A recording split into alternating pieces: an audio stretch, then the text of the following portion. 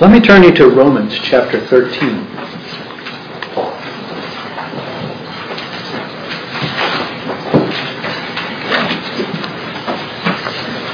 If we are supposed to be subject to our parents, are they the only authority God has placed over us?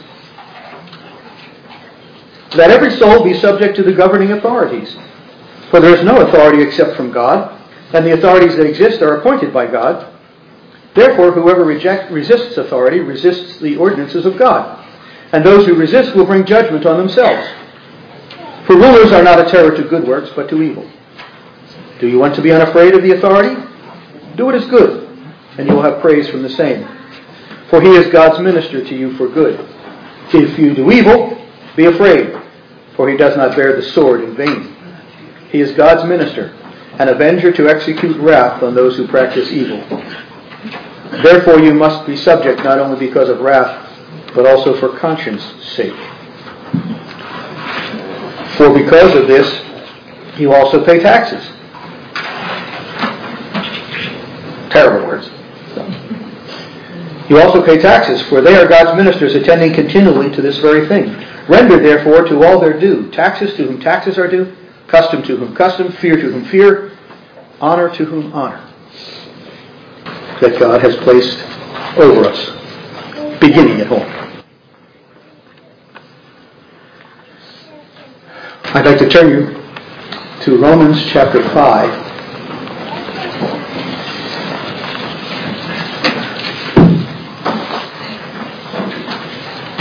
Our scripture reading.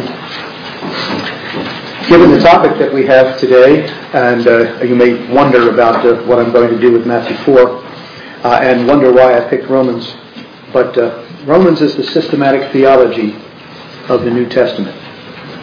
And so you're going to get into systematic theology every time you open Scripture, particularly Romans. But today we're going to get into it in Matthew chapter 4. Romans chapter 5, beginning at verse 6 and reading through verse 20. For when we were without strength, in due time, Christ died for the ungodly. For scarcely for a righteous man will one die, yet perhaps for a good man some would even dare to die. But God demonstrates His own love toward us, in that while we were still sinners, Christ died for us. Much more then, having now been justified by His blood, we shall be saved from wrath through Him. For if when we were enemies we were reconciled to God through the death of His Son, so much more, having been reconciled, we shall be saved by His life. And not only that, but we shall rejoice in God through our Lord Jesus Christ, through whom now we have received the reconciliation. Therefore, just as through one man's sin entered the world, and death through sin, and thus death spread to all men, because all sinned.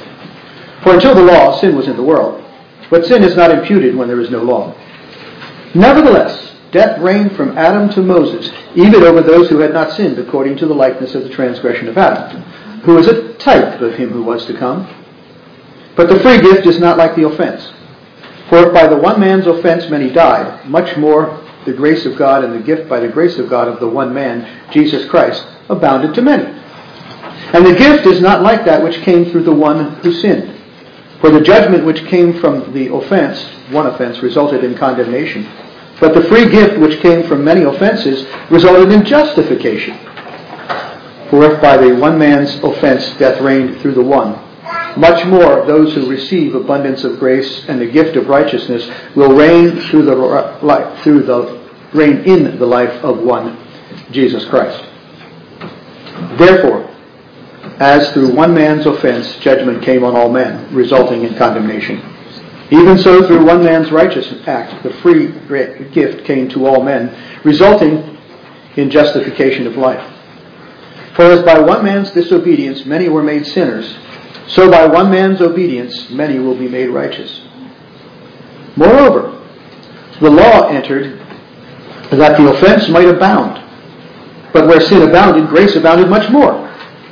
So that as sin reigned in death, even so grace might reign through righteousness, to eternal life, through Jesus Christ, our Lord. Now, as I promised, I'd like to turn you to Matthew chapter 4, the first 11 verses. And as I begin, I would like to remind you that the purpose of this sermon is to show what Jesus had to do to redeem us. Okay? That's the purpose. Even if it seems like it takes me a while to get there. Chapter 4, verse 1. Then Jesus was led up by the Spirit into the wilderness to be tempted by the devil. And when he had fasted 40 days and 40 nights, afterward he was hungry. Now when the tempter came to him, he said, "If you are the Son of God, command that these stones become bread." But he answered and said, "It is written, man shall not live by bread alone, but by every word that proceeds from the mouth of God." Then the devil took him up into the holy city and set him on a pinnacle of the temple and said to him, "If you are the Son of God, throw yourself down from here, for it is written, he shall give his angels charge over you, and in their hands they shall bear you up, lest you dash your foot against a stone." Jesus said to him, "It is written again, you shall not tempt the Lord your God." Again the devil took him up to an exceedingly high mountain and showed him all the kingdoms of the world and their glory. And he said to him, "All these things I will give you if you will fall down and worship me." And Jesus said to him, "Away with me, Satan, for it is written, you shall worship the Lord your God, and him only shall you serve." Then the devil left him, and behold, the angels came and ministered to him. And if I can add one last line from Luke's version of this, he left him until a more opportune time. Temptation wasn't over. Just this aspect of it. First question I would need to ask you and to have you think about is, why is Jesus tempted? I mean, we know who he is. Is Satan so blind that he does not recognize the second person of the Trinity? If he sees Jesus as he is, then it makes no sense in the temptation.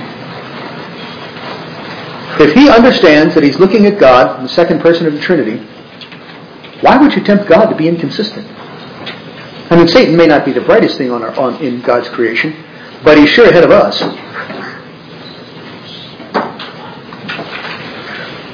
I would think that it made no sense to try to tempt God himself to break his own rules, to become Christian, to become inconsistent for no useful reason. Why would God need to prove anything like this? Jesus could say, "Look, I can walk down off of this pinnacle of the temple. I made manna for 40 years. I can eat that. And I don't know who you think you are, but you don't rule those kingdoms. You couldn't give them to me if you wanted to."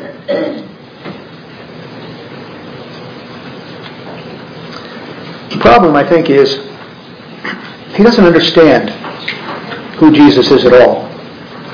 As a matter of fact, I'll say it again, probably that you may report, that I don't believe that Satan knows who Jesus is at this point. I don't think he recognizes who Jesus is and understands it until the veil in the temple is torn after Jesus has said it is finished. And then he realizes that all of his efforts to destroy Jesus was only offering the sacrifice that destroyed his work. That's where we're heading. He doesn't see Jesus because he doesn't understand what it means to be the Son of God. If I were to turn you to Genesis chapter 3, and you could see the promise that God made in Genesis chapter 3, the seed of the woman will destroy the work of Satan. And so here it is, the seed of the woman. Well, that could be a man. In fact, it has to be a man. So, what is a man? Jesus doesn't see him, Satan doesn't see him as God. He sees him as a man. But, well, I guess I should put it this way. Jesus isn't the first Son of God. Not according to Scripture. If I turned you to the Gospel of Luke, And there in chapter 3, verse 38, you would see the reading, Enos, the son of Seth, the son of Adam, the son of God. Now, Satan knows, because it's been done in his time, that God said to him at the blessing of his baptism, God said to him, this is my beloved Son in whom I am well pleased. Okay. So he says Jesus is his son. But in Satan's thinking, I propose, that Adam was God's son. And Satan can say, look, I got the first one. The second one may be tougher, but I can get him too. Sons of God are not. Well, I guess we have to look just a little bit at the Hebrew for a minute. What is a son in the Bible? I propose it's not the little boy that mom brings home from the hospital. It's the person who acts like and thinks like you do, carrying what you are to the next generation. So a disciple might be, a grandson might be, second or third child might be, who knows, maybe even a daughter might be. They would carry you to the next generation and describe what you were, teach what you taught, think like you did. You see, when in Colossians 3:15, it says that Jesus is the Son of the Father. Okay? The exact image of the Father. The idea is that the word exact is missing. Jesus is the image of God. Yes, he is. The same way Adam was. No.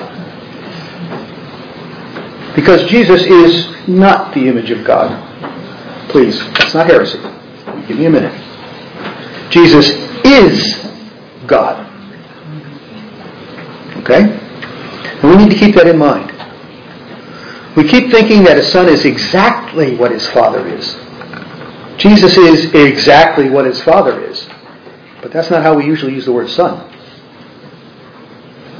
Okay?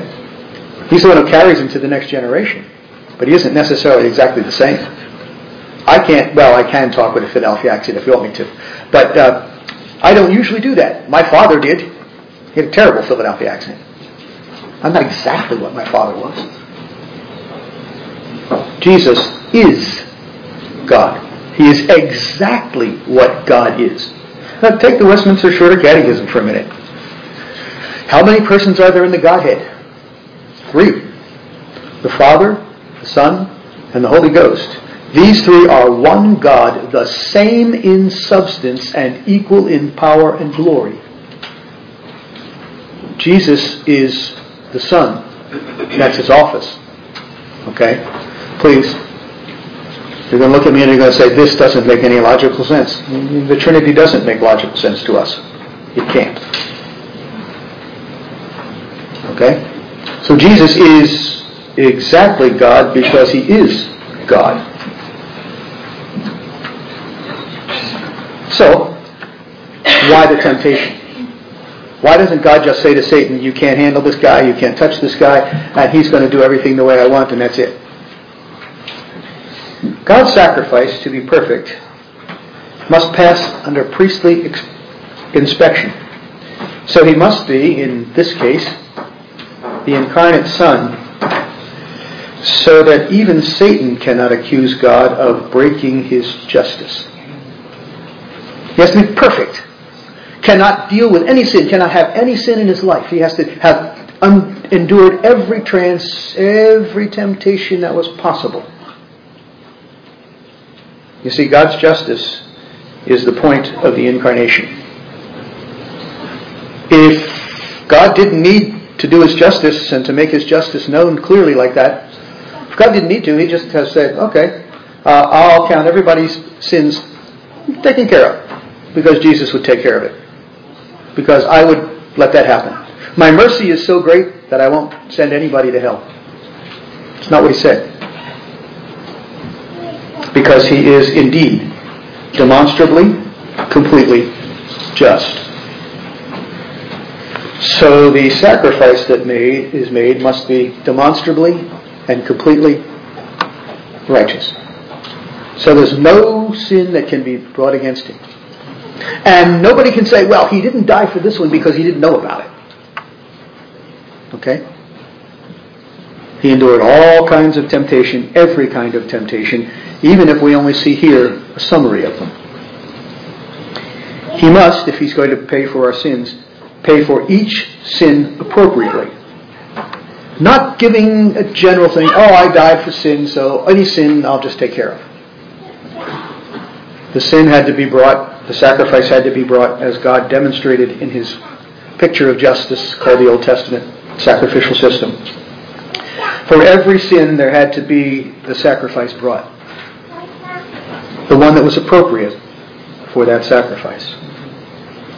There is no other way for God's consistency to stand than that each temptation of us, or each sin of us, must be paid for. God is absolutely just, but he's also absolutely merciful. I know we can't be more than one thing absolutely. But we're not God. And that's where logic breaks down. God is able to. So God says, I'm going to be absolutely just. Here's what I demand. And so here it is. Jesus is going to have to endure every single temptation that every one of the people he's going to die for will endure in their lives. Even if they haven't been born yet. Yes, please. You may be reminded that what I'm saying is that all of your sins were paid for. Not bought, but paid for. The price was paid before you were born. At the time the sin is there, Jesus steps in and says, this one's mine. That's what Revelation means when it says, at the judgment, Jesus will open the book, the Lamb's book of life. And there he will see the names. And I suspect it will be all of the times.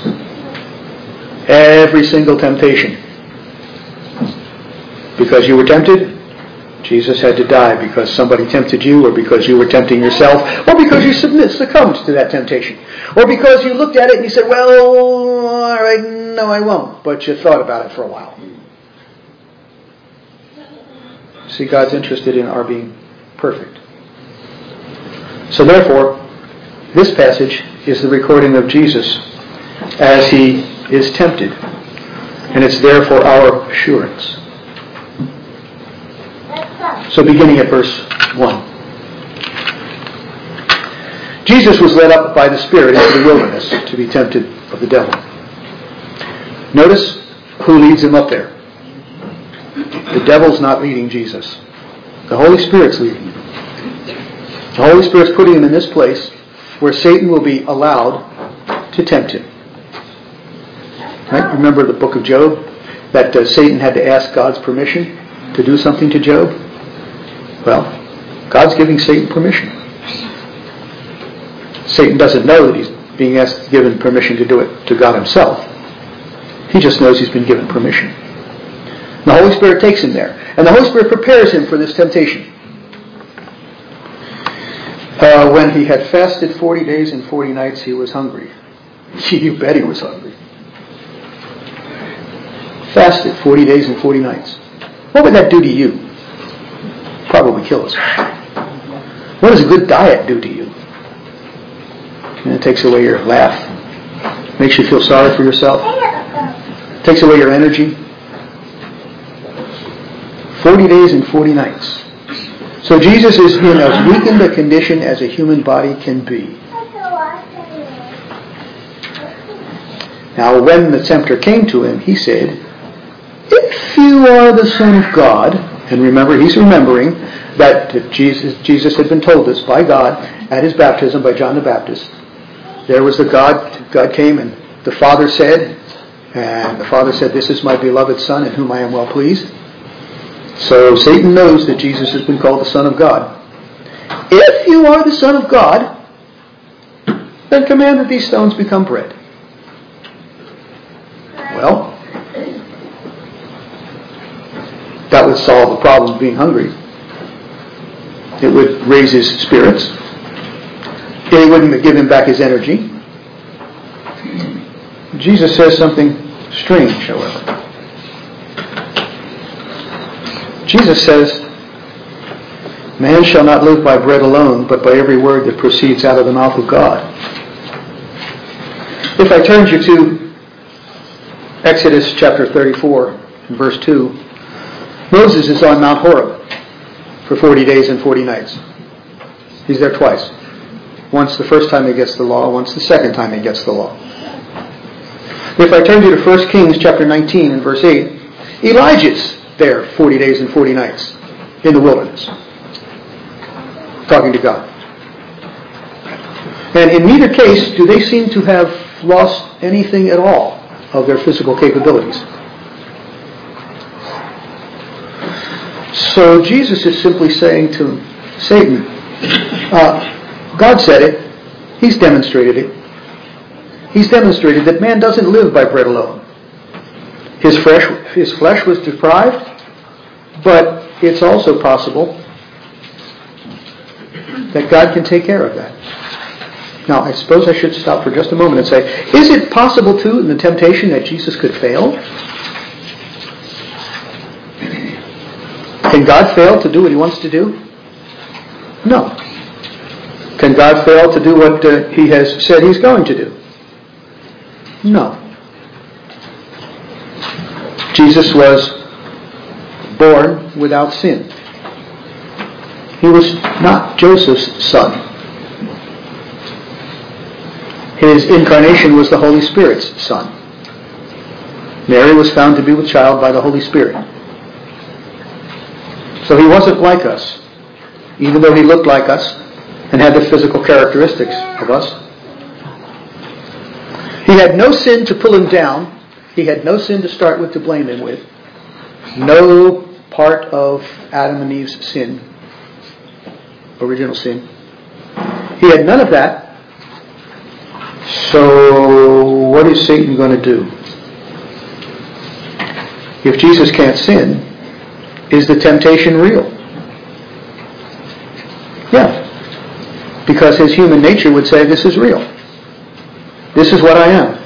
I'm tired. I'm weak. But God did this before, and God did it more than once before. And God says that man doesn't live by bread alone, but by every word that proceeds out of the mouth of God. Every word that proceeds out of the mouth of God. I suppose there's a question that needs to be asked here. What's that concept doing here?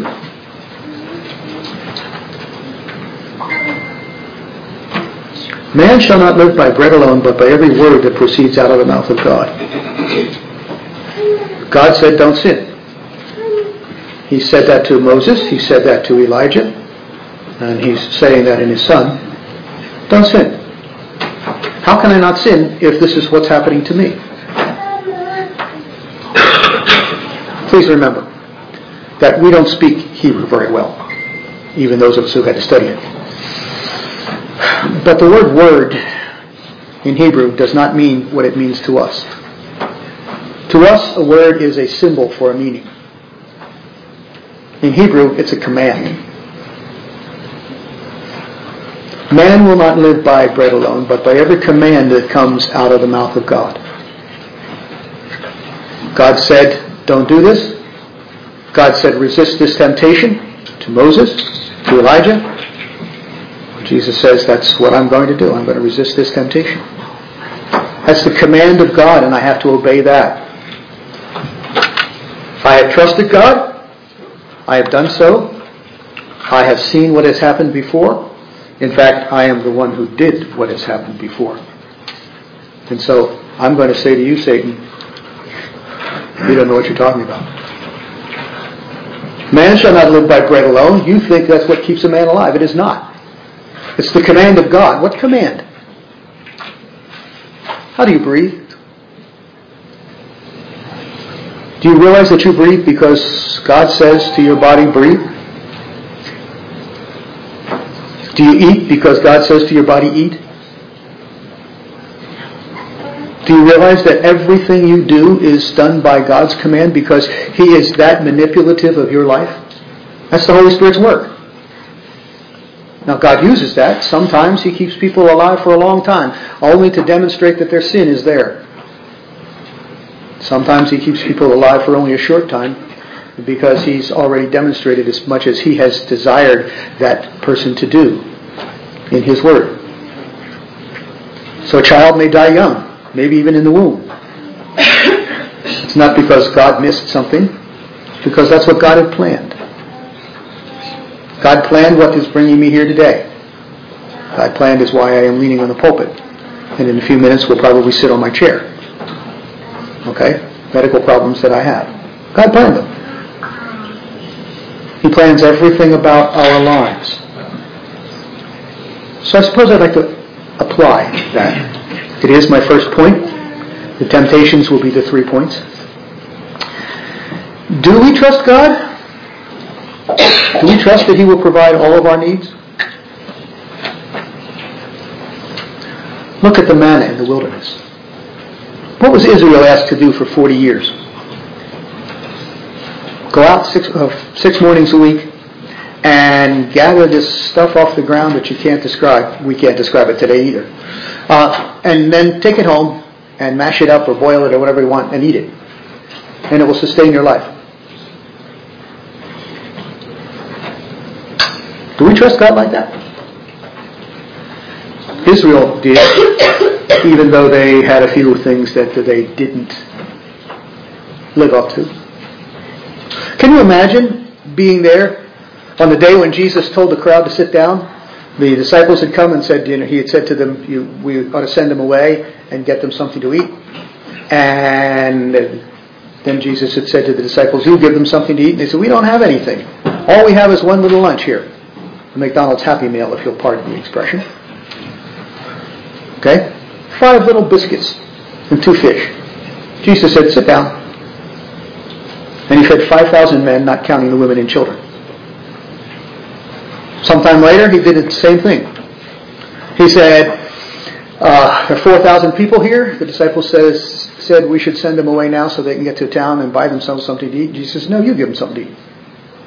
Well, they had a few loaves of bread. They had 12 baskets full after Jesus got done feeding the 4,000. You trust God like that? The disciples didn't. They had to be surprised. In fact, they had to really be surprised on one time when they were going across the lake and Jesus was telling them about the leaven of the Sadducees and the Pharisees. And the disciples said, that's because we forgot bread.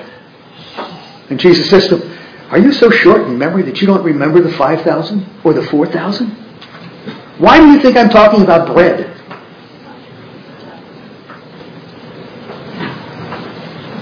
Do you trust God like that? I suspect that I trust God like the disciples did on the boat. Second application. How about our desire? Our desires for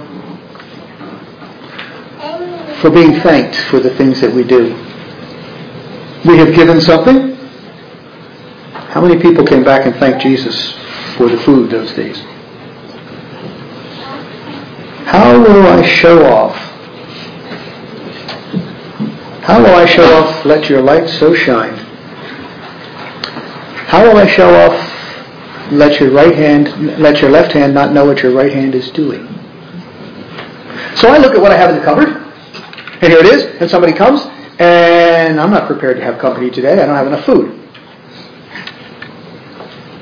Am I going to say, well, maybe I don't have enough food today? Or am I going to say, well, if I give it today, I won't have enough for tomorrow? Are we going to say that? Jesus said, don't let your right hand know what your left hand is doing? Or the other way around? Because Jesus is in charge of this, and He can make these things happen, and He did. In the Old Testament, He went to that widow, and He said to the widow, make a little cake for me. Okay? And she said, there's no flour. It's just one little bit of flour. I've got one spoonful of oil and a little bit of flour, and I'm going to bake a biscuit for my son and myself, and we're going to eat it, we're going to die. Jesus said, make me one first. Excuse me, the prophet said, make me one first. And what happened? For 3.5 years, the flour didn't get less, and the oil didn't get less.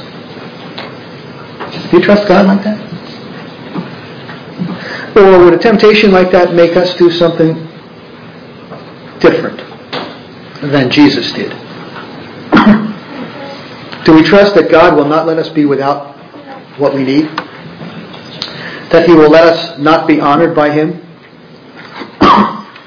Is His honor in how He deals with us more to us than whatever we can provide for ourselves? Or whatever man can provide for us? Let's take an example. How about fellowship or friendship from your spouse, your family? Do we have to see to it that we have those kinds of things? And if God doesn't provide them, are we upset? And can we say, God, you haven't done these things for me, so I don't have to do things for you? Okay, that's not bread, but it's a command. Do we have to seek to live when we break His law? Do we have to seek to say something about that? Or do we pray that God will make us see it and turn from it and attend to us? Does God provide for us the attention from someone we want to have love us? Or do we get to do anything we want to get that attention? Is that what we do? How did you pick your spouse? How did you pick your parents? How do you pick your friends? You do something to impress them so that they think you're great? Does that work?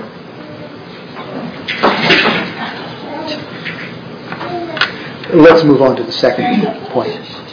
The second temptation.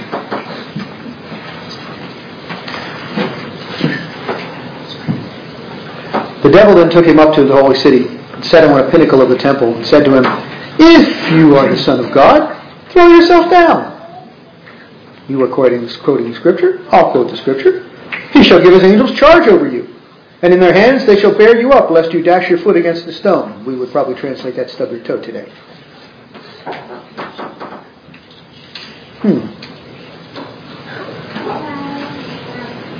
I suppose first thing when you do is say, what's such a big deal about this?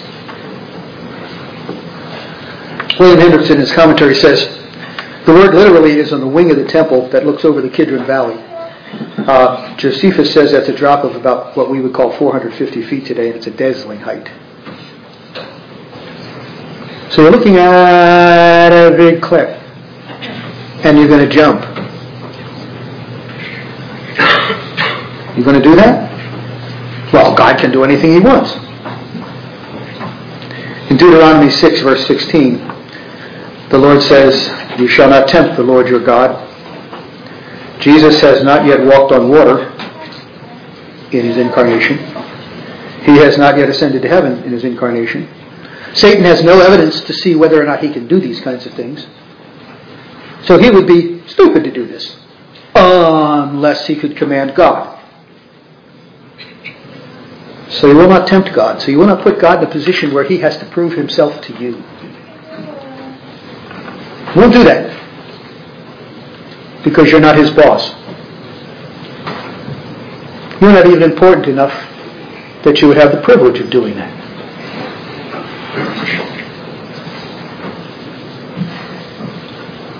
So what's going on here? Is Satan saying, what is your trust, Jesus? Or is he saying, we know God's not capable of it, so are you going to back down? What's he saying? And then Jesus answers, quoting from Deuteronomy 6, it is written, you shall not tempt the Lord your God. What is being tested in Satan's mind is whether or not God would be willing to break His creation rules to protect Jesus. He's going to jump. The normal reaction of that, the way God has designed the world, that he's going to fall the 450 feet and he's going to be squashed. Okay? Is God going to break those rules? Is God going to send somebody down because Jesus is so important to him? He's going to send the angels down to hold him up so that he doesn't stub his foot against the stone? What would you do? Well, let me put it in some terms that we might be more easily able to understand. Does God have to protect your life on earth? Can you be involved in a car wreck? Can you get cancer? Can there be an earthquake that makes the house fall down on top of you? That probably won't happen here, but it does happen in California where we live. Does God have to make it so that every time somebody sneaks up on the back behind you, they're not going to mug you and kill you? Does God have to do that? Does God's protection mean that you're going to live to be 80 years and 10? If by reason of strength it be 80 years, then it's life that is still sorrow, strength, waste, for you're soon cut off and you fly away. Does God have to do that? Do you think God has to do that? Do you pray, for example, that you don't have a car accident? That might be wise. But you pray because you say, God, you can't let me die in a car accident? You can't let me get cancer? You can't let someone I love get cancer? You have to do this? You see, what's being said here to us is God's not under obligation to do what we want. He's not even under obligation to protect our lives. He's only under obligation to redeem our souls if that's what He's promised to do. Everything that happens to you is in God's plan and in God's goodness. Doesn't matter what it is. Everything is what God has planned for you to glorify His name. Do we have the right to expect that all of the things that go wrong in our lives will work out right? According to us? Or will they work out right according to God? Which may not be exactly what we thought it was going to be.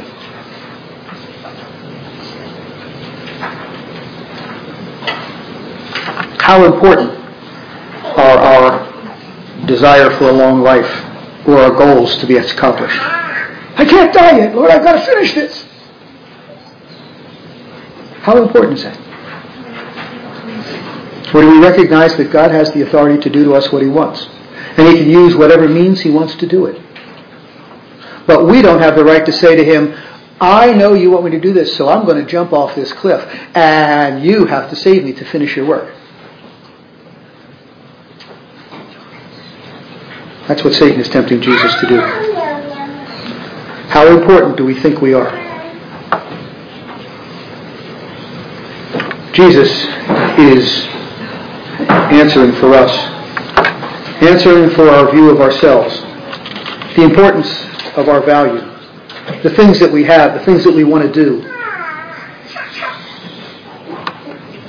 He says, you shall not tempt the Lord your God. You will not do these kinds of things. You can look around at all kinds of applications for that. Whether you take particular treatments for cancer, whether you find some other thing that you can do to live longer, you can check that out. Take that up before the Lord. I'm not going to try to go into those things today. I'm just saying that when God sends something along to you, He has a purpose for it. Okay? And that purpose is to glorify Him, even if you don't think it can. Jesus, if you are the Son of God, and if I may be so bold, because we're children of Adam, we are all sons of God, or grandsons, or maybe great-grandsons to the nth degree. Okay? Does God have to support us that way? Can we demand that of Him? Jesus says, no. And He answers for us. So let's take that third temptation. Jesus is tempted to trade His worship of God for His goals in life. You ever have that happen? Ever have that happen because you decided you just got to have a little bit more money, so you're going to break one of the commandments and you're going to spend Sunday at work? Do you ever have that? Do you ever say, oh, I just got to have this, and my neighbor has it, and if I'm just careful and quiet, he won't know that I took it from him?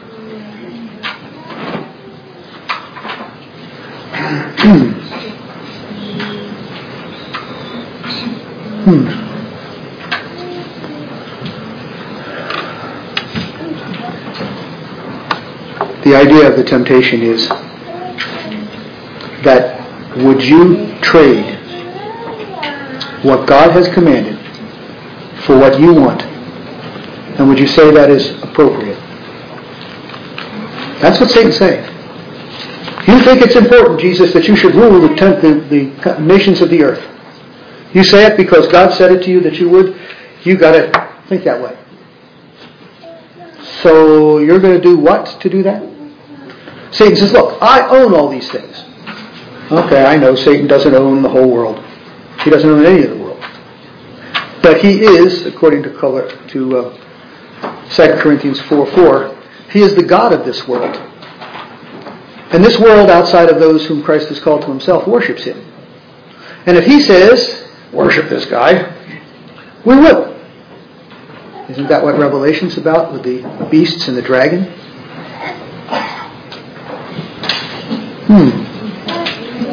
So, what do we do when we're faced with something where God has given us a command, an order, and we want something else, and so we're going to trade what we want for what God says He wants? Now, I'm challenging you. And as I said to you, I'm not interested in picking on you. Please remember that, as my teachers used to say, anytime you point a finger at somebody, you're pointing 3 at least back at yourself. So I'm preaching this sermon to me. Every one of these temptations I have wrestled with. And a few more I'm not going to share with you. Okay? Satan, what would Satan want us to do to be able to help mankind? So if I want people to come to faith in Jesus Christ, all I have to do is modify what faith in Jesus Christ means? All I have to do is say, it only takes a little bit to serve Jesus Christ. You've got all the commandments, you know what they are, but you can fudge some of them. God isn't that specific. He isn't that strict. You can fudge some of them. Satan says that. If we did that in our churches, what would happen? We get a lot of the big churches like we have now. I saw a cartoon that I was impressed with. It shows 2 guys, 2 possibly what are supposed to represent angels, speaking to God, and they say, they actually decided on free will, like you said they would. So if we tell people you really have free will and it's all up to you, and if you want to be good, and if you're good enough, you will do it, and you will bless God and praise Him, and you'll ask for salvation, and He will give you salvation because He said He would, and so you don't have to do anything for Him, you just have to call on His name. Ever hear of a church that said once the water hits your head, you're saved? Yeah, I know too many of them.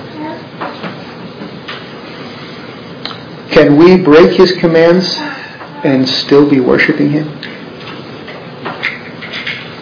Can we still be doing His work if we're consciously breaking His commands? I hate to break the news to you, But at least for me, the only work that God gets done to His satisfaction in my life is what makes the Holy Spirit make me do, and what He makes the Holy Spirit make what I tried to do acceptable.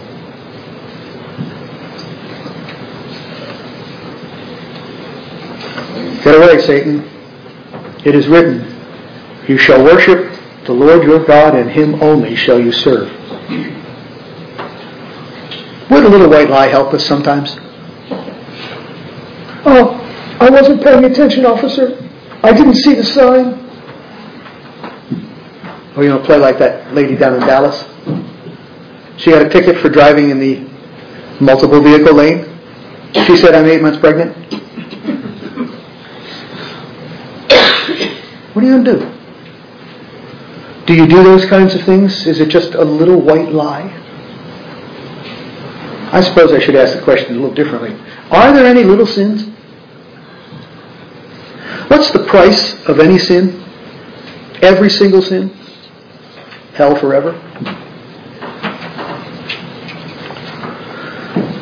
So could I say, or would I be able to think, that God didn't really mean so strict an obedience to His commands, or an obedience to the things that He has put in our way? Did God really mean that? Oh, He's just not that strict. He doesn't pay that much attention. Are our worlds, our works, actually totally depraved? Totally depraved. That means everything we do is tainted with sin, no matter how good we think it is. It's tainted with sin. It's not acceptable to God. Only the works of the Holy Spirit are acceptable to God, and only the works of Jesus, who was God, are acceptable. So the devil left him when Jesus had said to him, it is written, you shall worship the Lord your God, and Him only shall you serve. And I suppose that's my challenge to us today. But please, that's not my point. Jesus must be pure from all of the sins and all of the attitudes of mankind in order to be the appropriate sacrifice for us.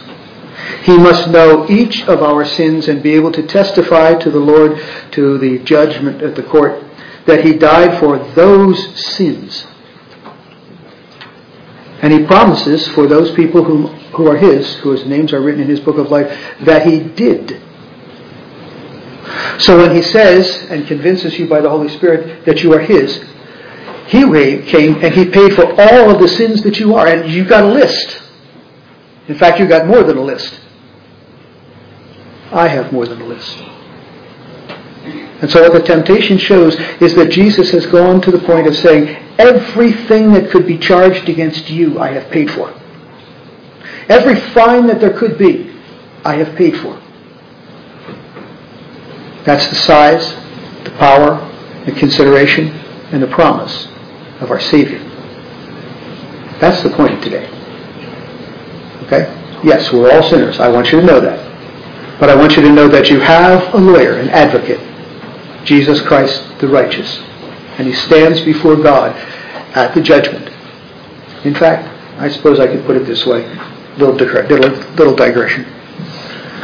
You had to go to court. You're sitting in court, and your lawyer's sitting beside you. And the judge comes into the courtroom, and the judge says, the bailiff says, all rise. And the judge walks in and everyone stands up. And the judge looks over at your lawyer and says, hi son, how are you today? You'd feel pretty good, right? That's not what happened. The bailiff comes in and he says, all rise. And your lawyer takes the bench. Because according to Matthew 24, it's Jesus who will do the judging. The one who died for all those sins. The one who's intimately acquainted with all those sins that are ours.